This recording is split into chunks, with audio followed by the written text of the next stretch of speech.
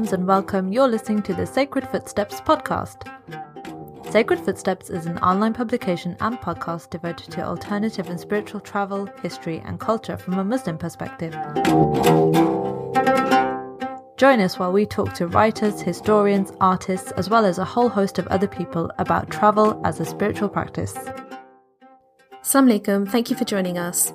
In this episode, Muazzam Mir speaks to two incredible and accomplished women, Samia Buena and Rabia Hawa, about conservation and the protection of wildlife and our responsibilities towards the environment as Muslim travellers. Some of you may remember in a story on Instagram earlier this year, Muazzam reported that there were plans to build a coal plant on the tiny East African island of Lamu. It would have potentially dire consequences for the health of locals and the environment in general. That story generated quite a response from people who were eager to find out more and wanted to know what they could do to help raise awareness. Those plans for now have not gone ahead, thanks to locals who mobilised, took the authorities to court, and were successful in halting those plans. Samia herself played a role in this. Anyway, as an organisation that focuses on spiritual and alternative travel, we feel it's important to use our platform to raise awareness of such environmental issues and also highlight the fact that as Muslims, we have a responsibility to protect the earth.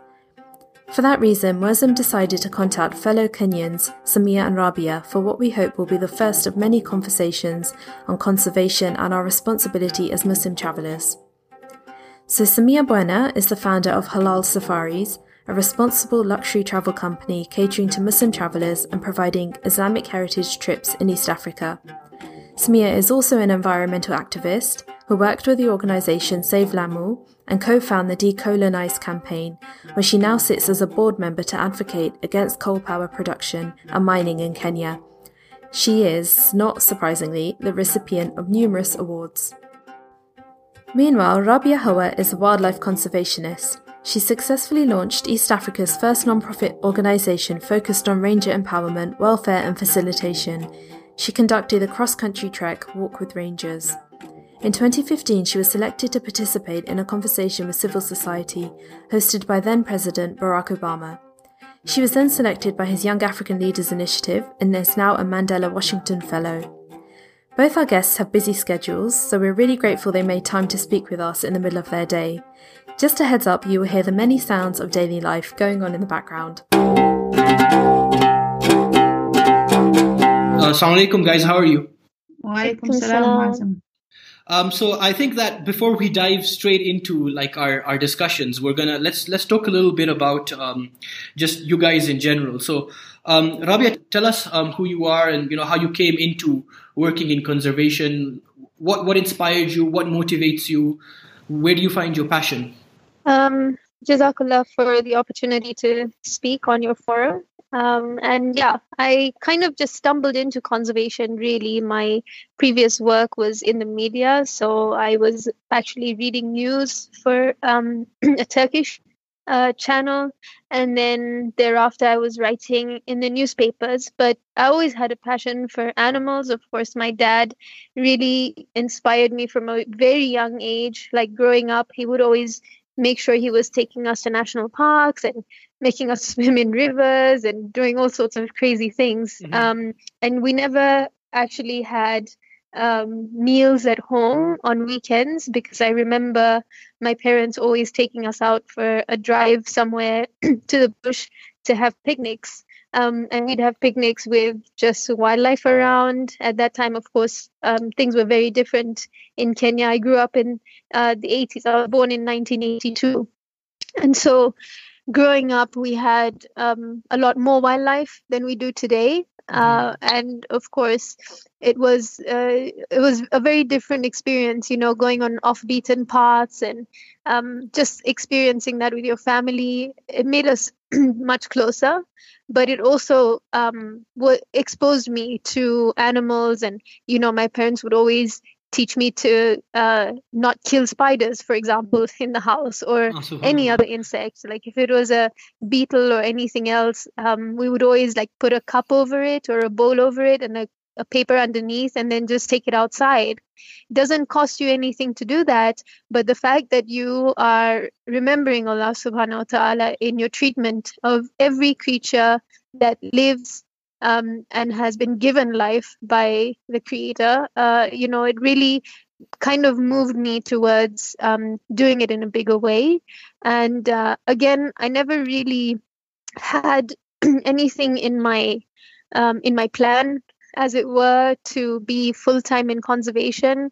But in 2009, I actually did an interview of an organization which sadly today is a bit not, working on the ground. Mm-hmm. But we went to the Masai Mara. I had the opportunity to go to the Mara after so many years. And I was really looking forward to it. I thought it would be a great touristy experience. I'm going to see lots of animals and here I am trying to pitch a tent for the first time in my life. And within 15 minutes of trying to do that and arriving at the camp, we had a ranger's vehicle that just rushed in and they just said, "Get in the car, we've got to go. We've heard 13 gunshots." And here I am thinking, wait, why are we going towards where there's gunfire? And on the other hand, I'm thinking, there's lions around. I'm not going to be left on my own. I'm completely new to this. So I hopped in the car and we drove for quite a while to a place called Dupoto Forest, where I saw my first poached elephant. And she was a very young elephant, so she wouldn't have even had tusks more than 30 centimeters. It just seemed like such a waste of life. And just the brutality of how she had been killed, like all the gunshots, all the bullet holes on her side, like she had struggled for a really long time, just, fighting for her life. And then they just followed the blood trail and hacked her face off to harvest ivory, to make things like bangles and, God knows what else. And that really changed everything for me. From then on, I started volunteering with the Kenya Wildlife Service, KWS, initially working with orphaned animals. And again, that kind of moved me to learn why were they orphaned. Many of them were due to human-wildlife conflict, but many more came in due to poaching. The mothers were just killed and the babies were left, without a mother. And then they came to us. And I have to say, we didn't have a very high success rate. It's very different for a human being to try and raise a cheetah cub successfully than a mother cheetah raising her cubs. It's a very different interaction. You're not able to provide what the animal needs, but you try your best, and some of these babies came when they were just, like 2 days old, 3-day-old cubs, haven't even opened their eyes, have no idea where mom is, and some people have just killed her to cut off her skin and sell in a market somewhere. So that really then moved me towards working with rangers and, what I do today, which is my Walk with Rangers organization and initiative, which is aimed at just supporting. So, you essentially were working in media, and you because of one incident, it sort of completely transformed your life. You were passionate about animals before, but more so on the you could say tourist perspective of it. But this incident with this elephant totally changed the path of your life. How could it not? Believe me, if you were there and you saw that, it would change your life too. I firmly believe that, because it's a very, you almost just, like, I remember just standing there, and initially I was very confused. I couldn't understand why this is happening. There's so many rangers on the ground. There's so many organizations in the Mara. Why am I looking at a dead elephant? I was really angry. I was really hurt. I was really confused. But the whole time that all of these millions of thoughts are going through my head, I'm just heartbroken. I couldn't stop crying. I went and just hid behind a tree because the rangers started looking at me a bit funny. It's a very harrowing and inspiring at the same time story, Rabia.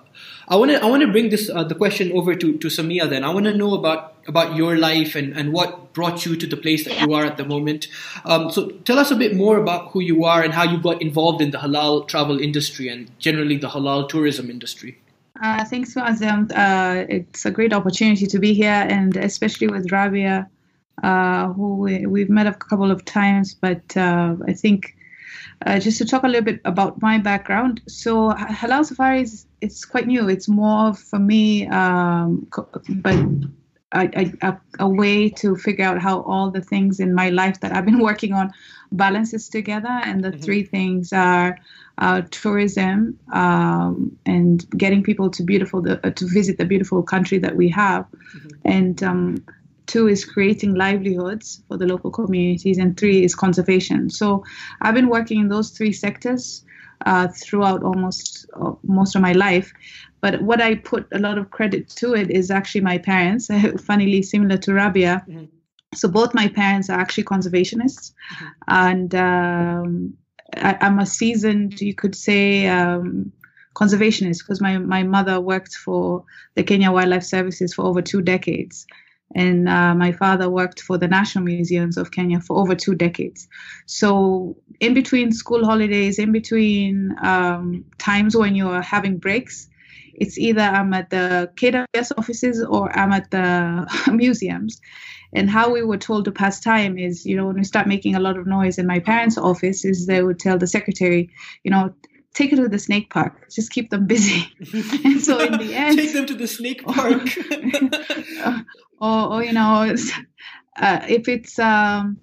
If we have friends or cousins who are visiting us over the holidays, it would always be, we should go visit our mom in the office and then see the park while we're at it. So you have, at that time, now they have the safari walk at Nairobi. But before that, it was just the orphanage. So it was, okay, go to the orphanage and then I'll come pick you up after work. So most of my extra time actually outside school was spent either at the KWS or the museums. And both my parents are conservationists. And I remember the first time, so I grew up, the first 4 years of my life, I was in Lamu. And then the first house we moved into Nairobi was actually in Ngong Forest. Oh, wow. It was really surreal for me, coming from the islands, and then you come into this cold place, and you couldn't leave the doors open after 6. You're not allowed to leave the house because there could be cheetahs trespassing the estate. And it was quite interesting. And then we had this living room where the monkeys would peep whenever we're watching TV. And so for me, I think I can't even go back how far in terms of how I saw the appreciation of how you could actually have a balance between human and wildlife interaction that wasn't invasive. And wasn't you shouldn't be encroaching on them. You should kind of co-share the space. So that experience of watching TV with a monkey and not actually and also at the same time going to see the national park and going to the national reserve and being in their space, that animals can come in your space and you don't chase them away. You don't they're not pests. We came into their space first. We encroached their space. And so if a monkey came into our kitchen and stole them, or took the bananas, we're not throwing stones at them or trying to kill them. But that instead, story is so apt to what just happened to me a few hours ago. So I was sitting in my living room and I was on the phone to a friend, and I started screaming, and my friend must have wondered what is going on, because I was shooing a monkey out of the living room, and I chased the monkey out of the living room because I was concerned that it was gonna push something over or something, and because I live in Nairobi, but I also live near I live near a forest as well, and the monkey left, and I had to shut all the windows in the house so nothing comes in and perhaps maybe urinate somewhere or anything. And so somebody goes to me, why don't you just cull them? And I said, how can I cull all the monkeys in this forest just because I built a house here?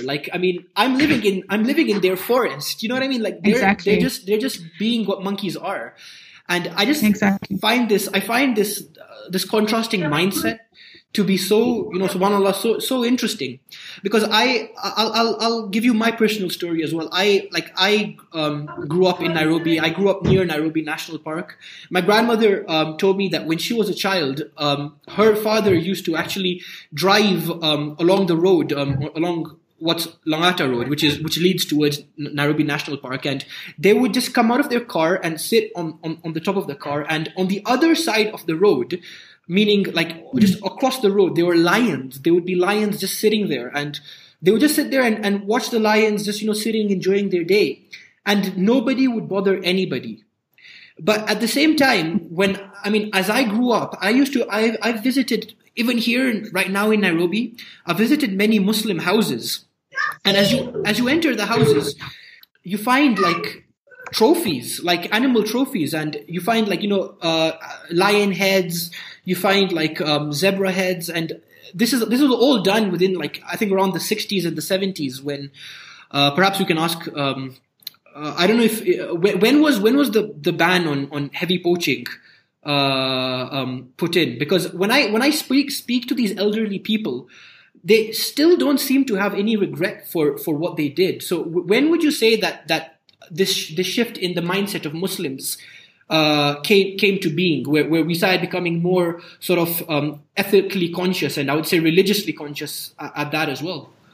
I actually don't think that that the Muslim community that was involved in hunting have attained that level of ethical conscience for a majority part, because if you meet them today, and I have to say this because we've had a lot of challenges in conservation. Hunting was banned completely in the late 80s in Kenya, and it remains completely unlawful to hunt any animal in Kenya today, including marine species as well.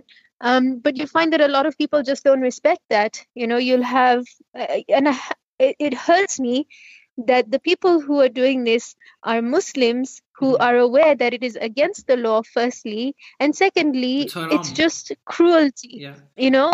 They'll go for a weekend with their friends to the Shamba. Some of them happen to own very big ranches on which there is wildlife, and they will hunt. And I want to say, every time that I have raised this topic of hunting in an Islamic forum or a Muslim, gathering, I'm always told that the Prophet ﷺ used to hunt, so it's okay for us to do so.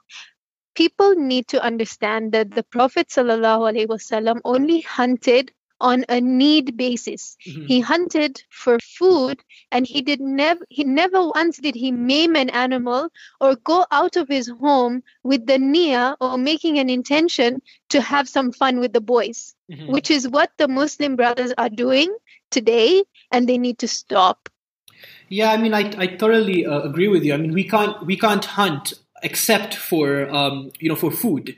But what you find, and even then, I know of in some parts of the world where there are Muslims who go out to hunt for food, but at the same time they do complain that it's very difficult to shoot an animal from a very large distance, and then you have to get to the animal in time before it completely dies in order to do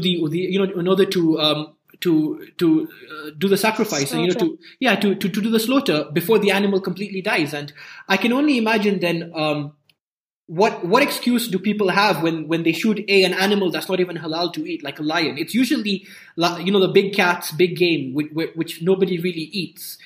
And then that to maim it, to cut its head in a way that's it's not even acceptable in our religion. Just so that you can preserve the head in a way so that you can mount it on a wall somewhere. I don't understand how. I've heard this example as well many times that it's halal to kill animals, or it's acceptable in our religion. So I don't know why that sort of gives a green light to go around shooting giraffes and elephants. I really don't see where they make that stretch. And one thing to add to that one thing we forget is that at the end of the day we are using religion to justify doing something without consideration of what is the agenda, what is your niyyah. If you have situations like I've seen situations where somebody is hunting because there is no food available to them other than the wildlife. And if we're going to use religious like fatwas or religious justification, but we have butcheries, you have any meat you can choose from. And if you really want to eat wildlife, you have farms that actually farm wildlife. You have farmed buffaloes. It's not wild buffalo. So what would cause you to ignore all of that? And it takes I think partly it's ignorance, and partly it's maybe not thinking about the future. And it's something maybe with more and more Muslims being engaged about it. I had a funny experience related to that, because I was trying to sell the concept of safaris to somebody in Oman, and they were saying, and they were asking me do I have a hunting safari? And somebody else also in Saudi Arabia, and they asked me, do I have a hunting safari? I said, well, if I had a hunting safari, then I don't think I would call myself halal safaris, because I don't consider that to be a halal safari when you're actually paying for the fun of killing a being. And so to anyone who's listening to this, who's wondering, I know I don't sell halal hunting safaris because they don't exist. So I have to agree with you, Samia, on that point very strongly. Again, the excuse keeps on coming up, and I want to call it an excuse because that's exactly the context in which it's being used, that the Prophet ﷺ used to hunt, the Sahabas used to hunt, so why can't we, And one, if you're going to equate yourself to what they used to do, why don't you start by following the sunnah of how he used to treat animals?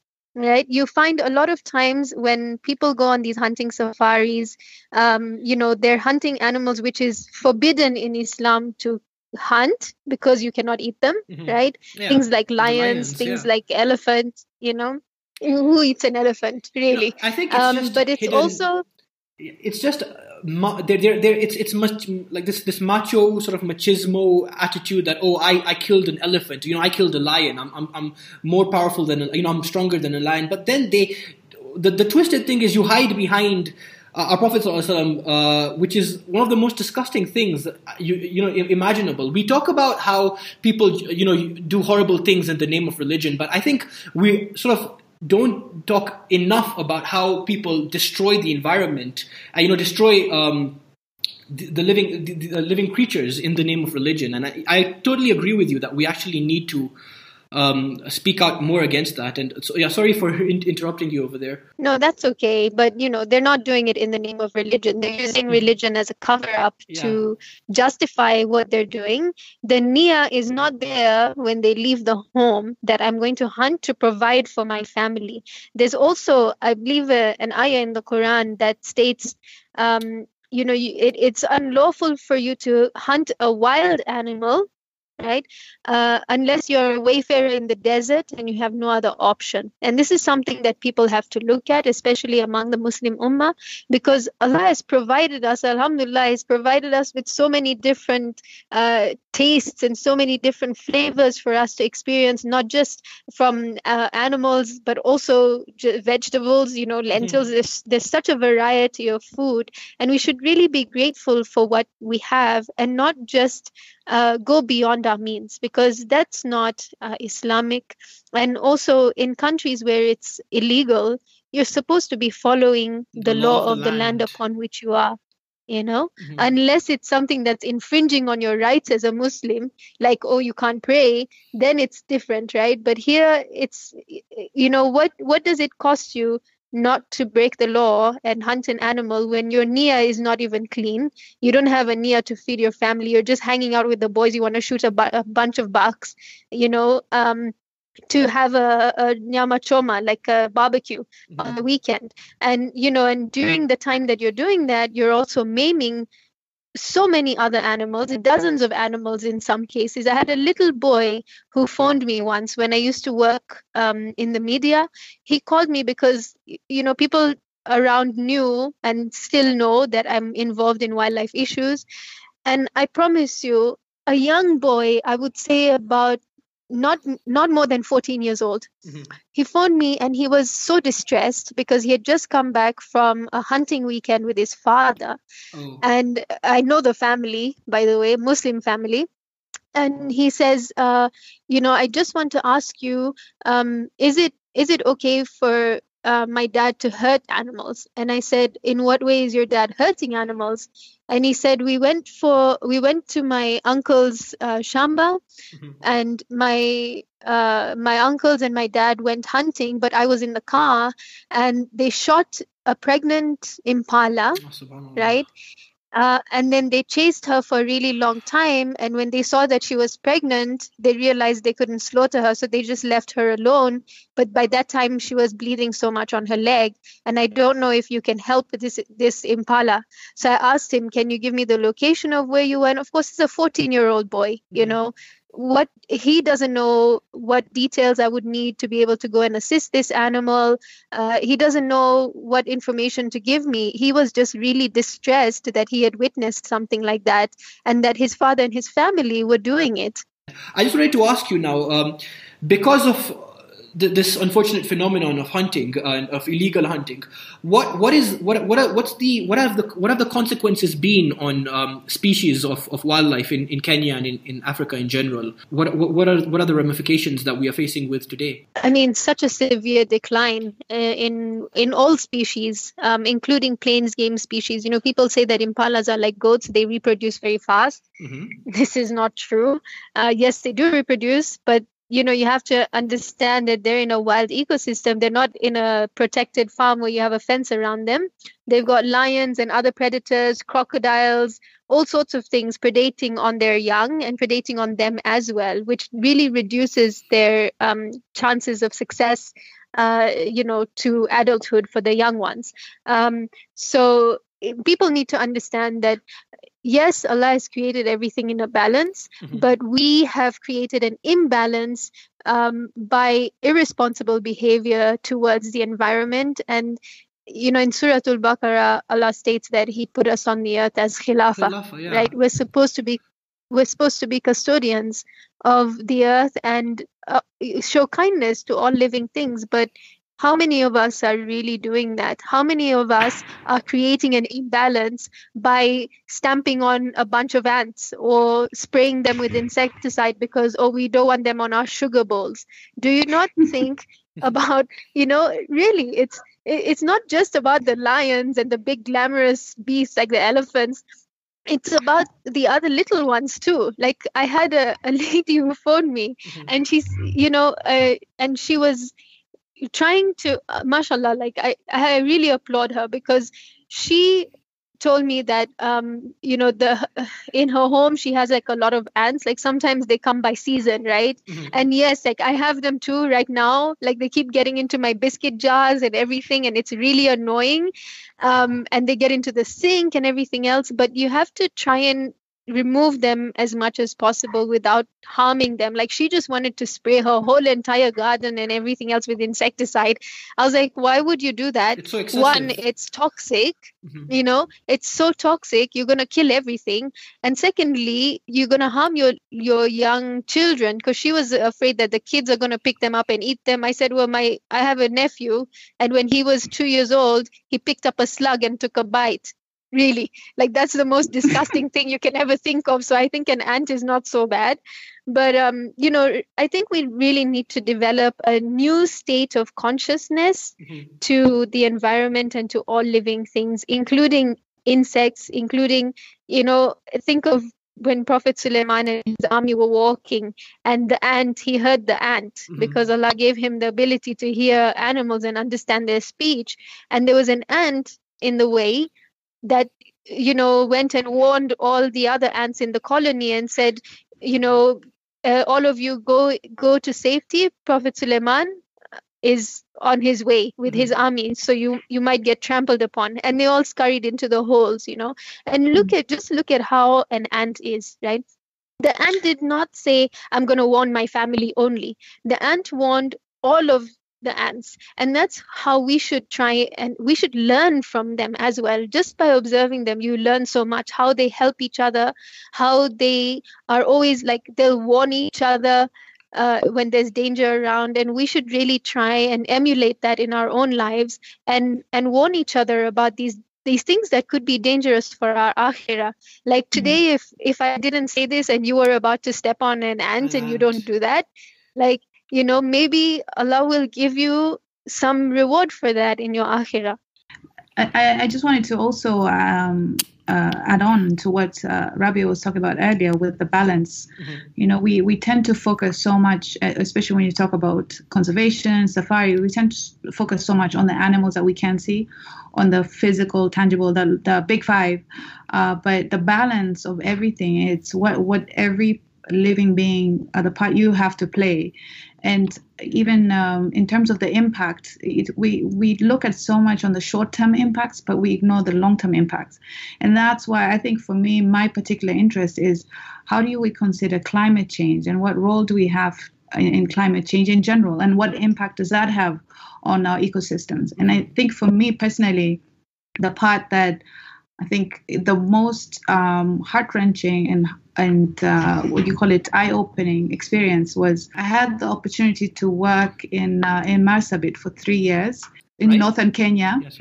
which is the far north of Kenya, and very dry, very arid, and it's considered the cradle of mankind in terms of the number of fossils and number of fossilized forests there, and seeing small children as well as adults who have never seen a giraffe and actually tell you that our grandfathers told us that these animals that used to exist that had long necks.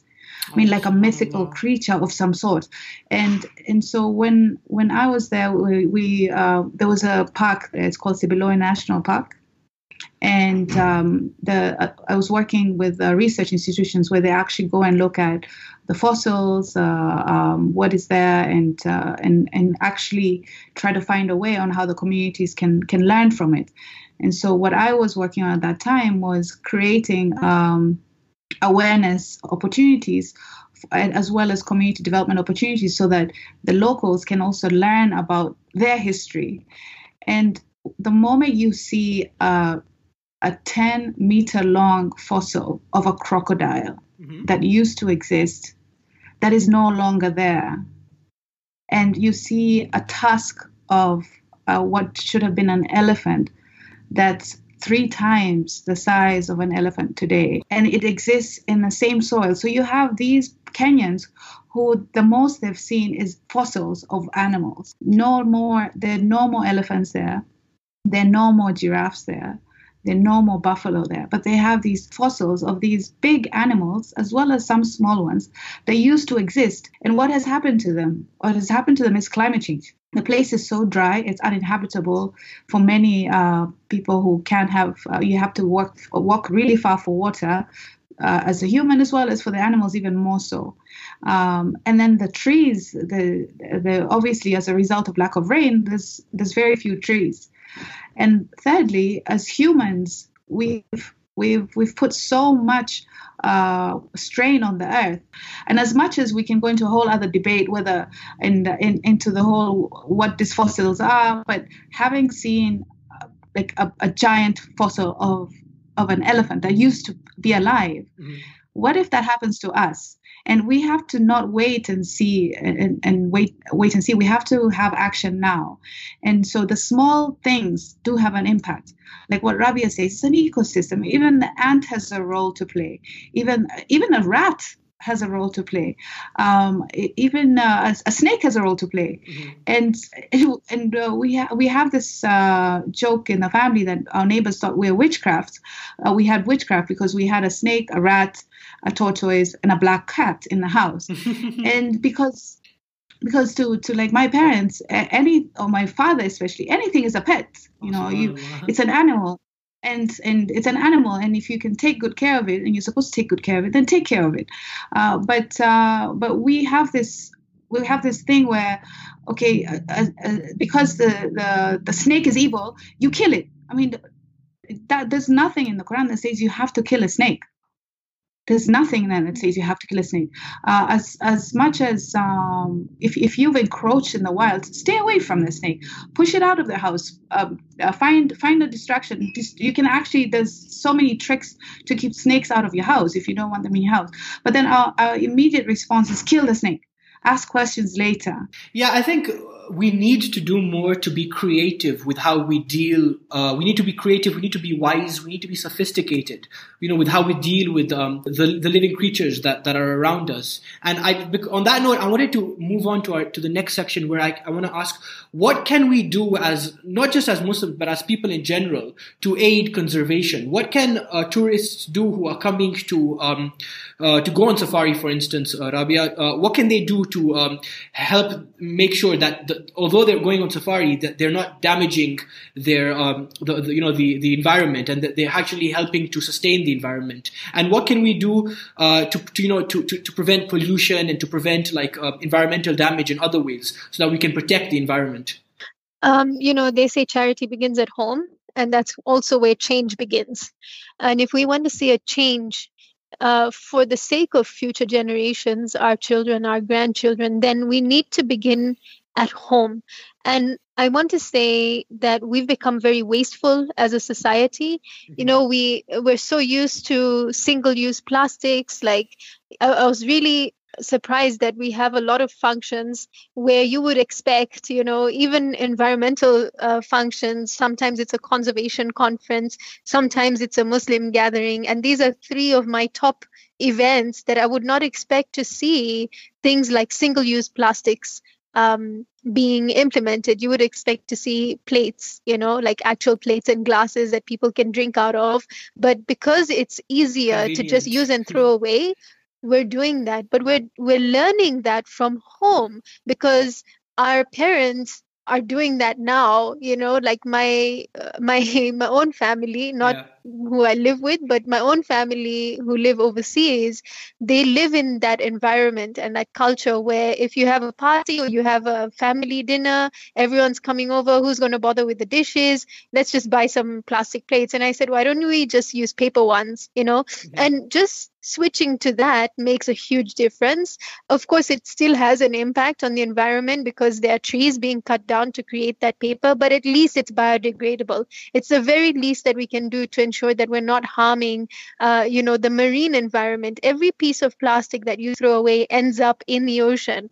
It's not going to go into a dustbin and a recycling center somewhere. Most of it ends up in landfill. Mm-hmm. And from landfill, a lot of it gets blown into river systems. And from the rivers, it gets taken into the ocean. And that's why right now, the marine ecosystem and wildlife is suffering so greatly, because there's so much plastic that just can't go away.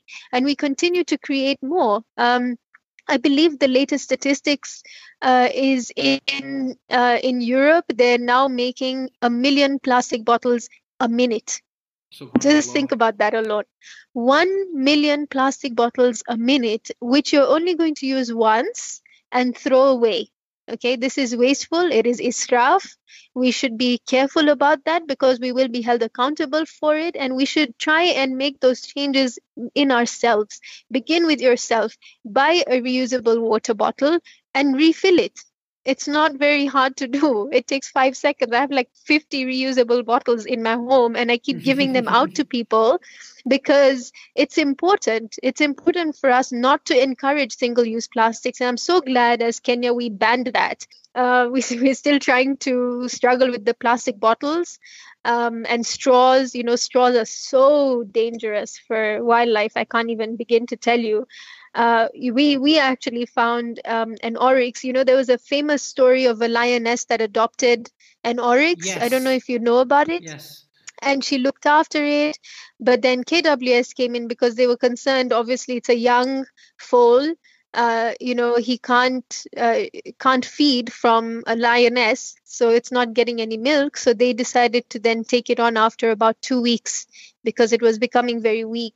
And so it was where I was working at the orphanage. And, mashallah, he lived a long life, very big, healthy bull. But one day he just dropped dead and we couldn't figure out what happened because he was just fine, very active the previous day, just dropped dead. And they did a necropsy, which is like post-mortem for animals. Mm-hmm. They just found his gut filled with plastic because the tourists that were going there kept on throwing their plastic wrappers into his enclosure. change has to begin within ourselves. Let's make ethical choices. You can't plead ignorance on the day of judgment.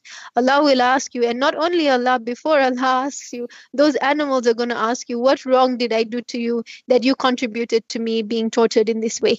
Hunting safaris, right, is one of them. And obviously riding elephants, it's really cruel. These baby elephants are torn apart from their families, beaten half to death, deprived of food and water for up to a week so that they can obey orders and submit, and just crushed. As well. The tigers in Thailand. Tigers.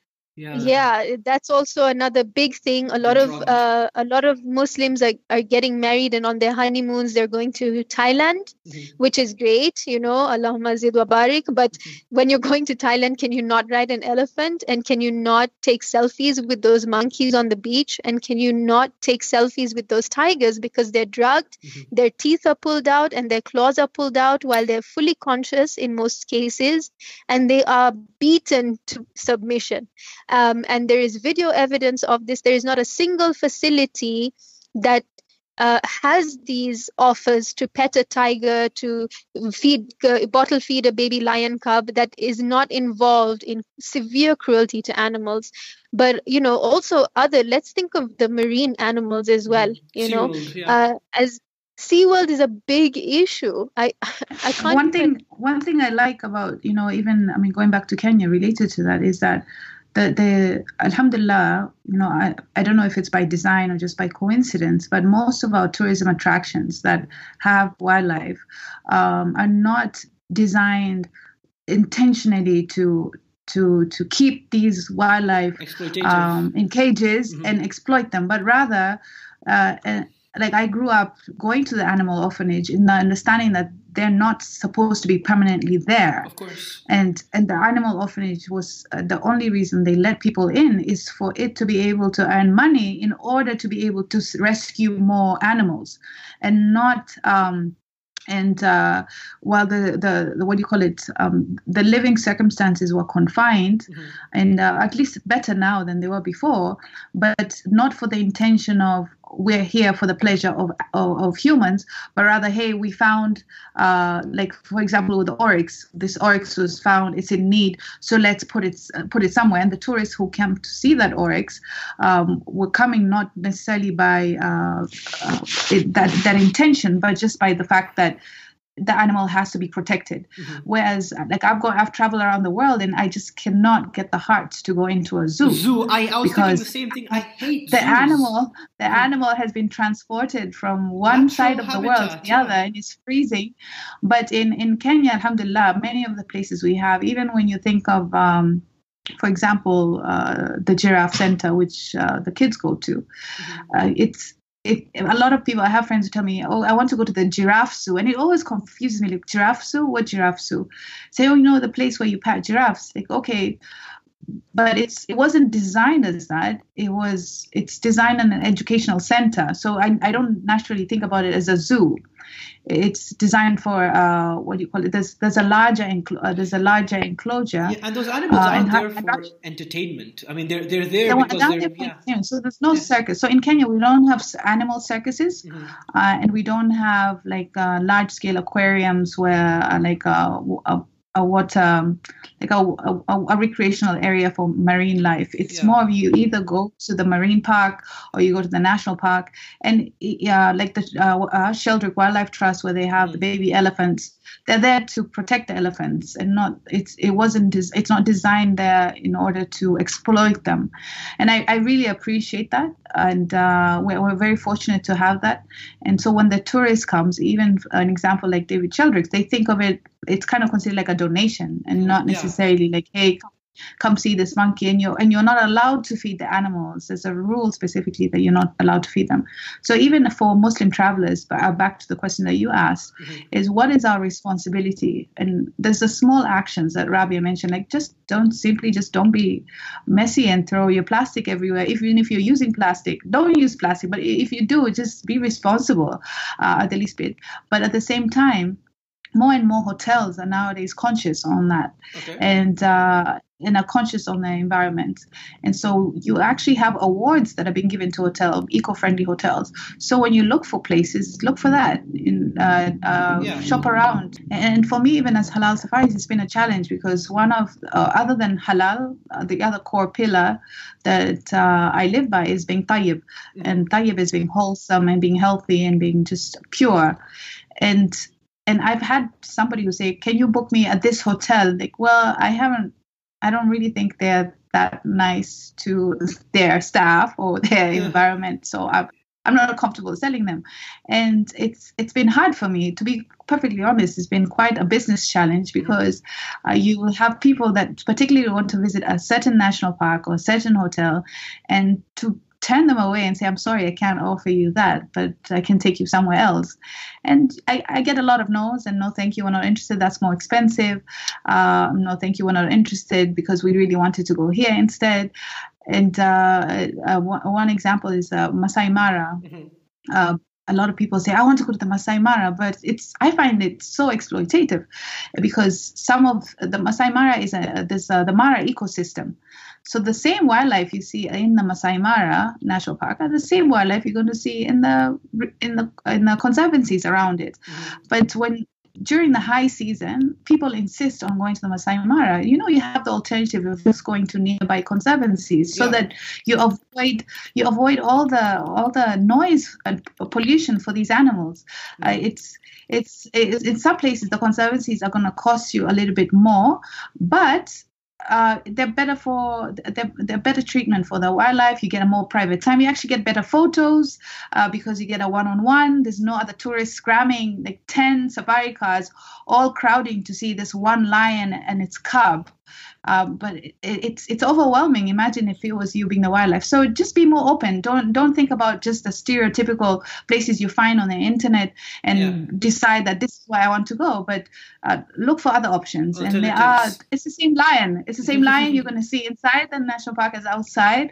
But at least you're not going to overwhelm them during high season. Yeah, I think we could talk about this for hours, but I think just to be sort of cognizant and to wrap things up, we can say that not only do we need to be careful as Muslims where we get our income from, but we should also be careful how we spend our income and the effects of our spending on the environment as a whole. So just now, to wrap up, I'm just going to have one quick fire question for all of us. So I'm not cheating or anything, but I already have my answer ready because I just devised the question. So the question is, what is your favorite safari moment? So I'll give you my favorite safari moment. It was at a ranch, and it was a horseback safari. And what I loved about it was you're on horseback, and it's in the open. You're not confined. You can go anywhere you want. And what I loved about it is I had the sun on my back and the wind in my hair, and we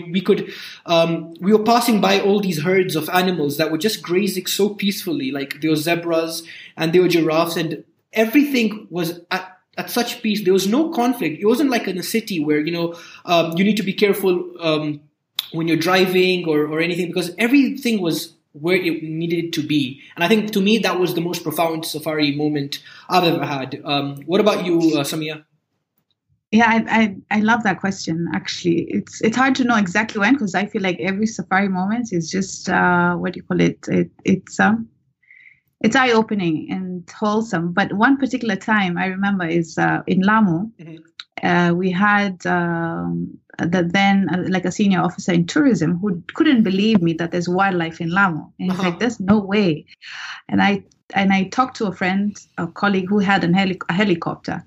I said, we should take him on a ride. He should see the wildlife. And he had only 2 hours, so he couldn't do the whole safari drive. So that was the only way to go on that safari, to show him the wildlife. And so I've never done an aerial safari in Lamu. So I had always seen the wildlife from land. So I was equally excited. I think I was more I was more shocked than he was, because I knew we had wildlife, but I've never seen them in the air.